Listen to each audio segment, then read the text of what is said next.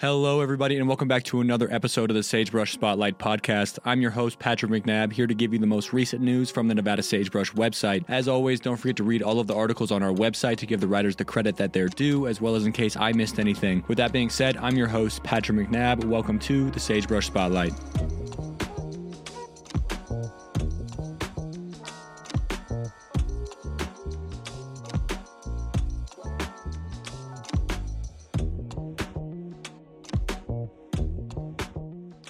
Reno Mayor Hillary Sheevy made a visit to the UNR campus on September 21st to give a moderated discussion about her advocacy for mental health. The discussion was part of Associated Students of UNR's Department of Government Affairs Wolfpack Talks. Mental health is one of Sheevy's highest campaign goals, coming to the campus to shed light on why it is important, specifically for young adults and college students. Quote, 49% of people ages 18 to 24 right now in the United States are saying that they're experiencing anxiety and depression, and yet mental health comes with such a massive stigma, and people do not want to talk about it to this extent. Since the beginning of her term, Sheevy always had plans of building a 24/7 crisis center, which after 7 years of work is well underway. This idea came from Arizona's crisis system, which is nationally recognized for offering 24/7 mobile teams with mental health training and crisis phone lines. Quote, when I talk about the red tape, it's totally real, unfortunately, but it's been 7 years since I've been working with the state and the county to provide a 24/7 mental health crisis center because our emergency rooms are not equipped to handle that crisis. That's where you fix broken bones, not broken brains, said Sheevy. By creating a center where all mental health problems can be recognized, it ensures that the city gets correct information about who is struggling with mental health and can even help provide better treatment in the future. Quote, I'm hoping that we can get an opening in January. Some people will have insurance, some people won't, but we will help them sign up on Medicaid to make sure that they can be treated. That's super important, Sheevy added. The plan for the center is to pair individuals with a personal caseworker who can help them by reminding them to take their medication and also be there when they need it. Once open, this center will be available for anyone to walk in and use, which Sheevy is very proud of. This story was written by Nevada Sagebrush news editor Jaden Young.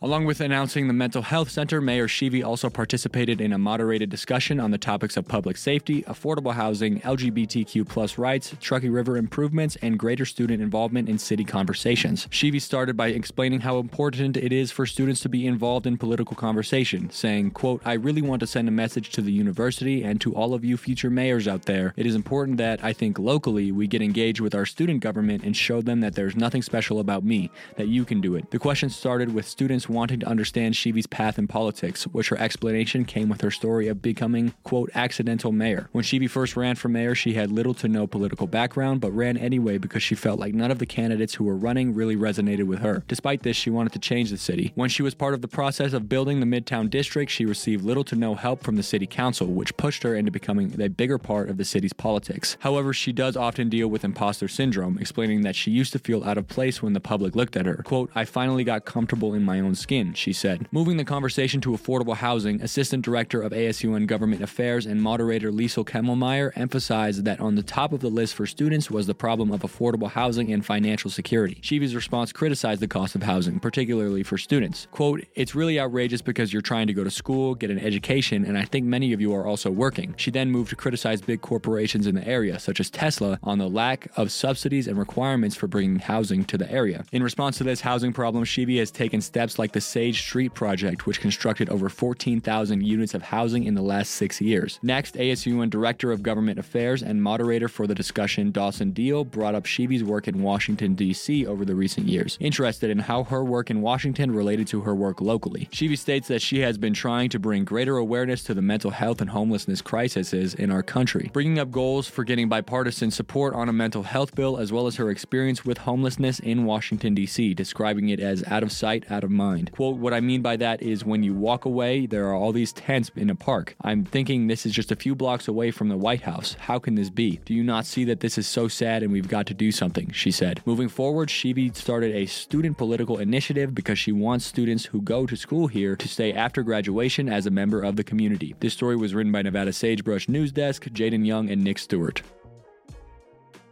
The September 20th ASUN Senate meeting announced that the judicial hearing against the ASUN internship name change has been found guilty. In the case, the ASUN internship program was charged with falsely marketing the ASUN internship program under the title of the ASUN Wolfpack Partnership Program. The Nevada Sagebrush was able to retrieve the ASUN financial records in which $207.50 was spent in order to market the falsely named ASUN partnership. Quote, ASUN Judicial Council unanimously finds the ASUN internship program guilty of the accused violation and orders the immediate injunction of the ASUN internship program to change the title of the ASUN Wolfpack Partnership that was used in any promotional material back to its original title, ASUN Internship Program, says Braden Tobel, the Chief Justice of the Judicial Branch. This injunction requires all officers in charge of marketing to only refer to the internship program as its original title unless the name is formally changed. The ASUN officers are allowed to refer to their personal interns with similar titles to internship, but they cannot market the internship program as a partnership. Next in the meeting, a resolution in support of the creation of Tagalog classes at the university was submitted by Aaron Schaffer and Leif Acklin through the inspiration of Gavin Fisher, the president of the Filipino Culture and Language Club. Tagalog, being a language that is native to the Philippine Islands,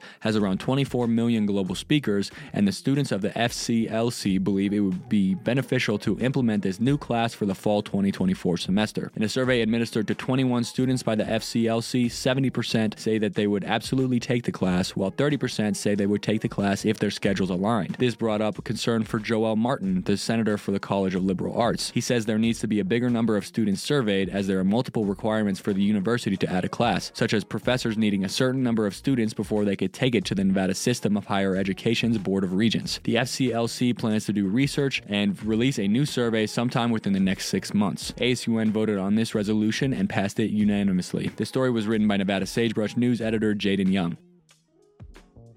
With the conclusion of the news section, we're going to be taking a short break to catch our breath and reflect on the news. I'm your host, Patrick McNabb. You're listening to the Sagebrush Spotlight.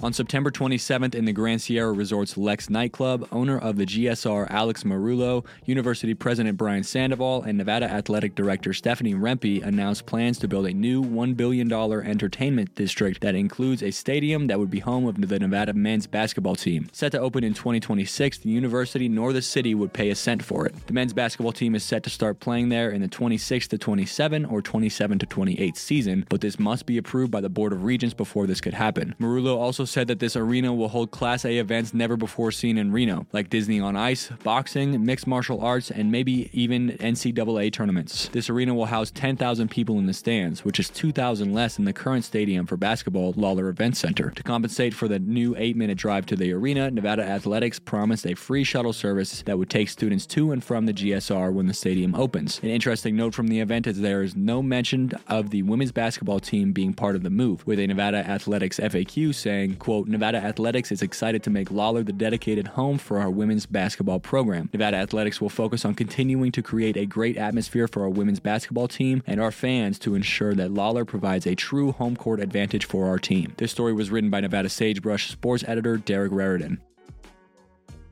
Moving on to arts and entertainment, the UNR Theater and Dance Department has gone a full year without lighting, sound, or sets after the leaving of Mike Fernbach in the spring of 2022. However, Fernbach was already taking on more than just one job, so it was clear that the department needed to hire more than one person. This fall, Dawn Eller took the mantle as lighting and sound technical specialist, and Kyle Blomquist took the role of technical director, set to start in October. Quote, last year was essentially our department treading water until we had a new technical director. Everybody pulled together to do Fernbach's job, so it's amazing that this year we can return to full productions, says Louis Niebuhr, the department's interim chair. This means performances will return to the department's marquee venue, the Redfield Proscenium Theater in Church Fine Arts. However, this year's theater season has been cut short, which Niebuhr explains is because, quote, we didn't know we'd have these positions yet. Starting next year, we'll be able to know what we're capable of a little better. Eller is currently onboarded at the university and is even teaching a few classes this semester. Blomquist will be joining for rehearsals of this year's production of Assassin, which is set to start soon. Despite this, the department faces another setback as costume designer Kendra Bell left before the start of the semester. Due to this, productions this year will not have original costume design, and Nikki McCarroll, the costume shop manager, will pick up some classes and production duties until a replacement is found. This story was written by Nevada Sagebrush arts and entertainment editor Peregrine Hart.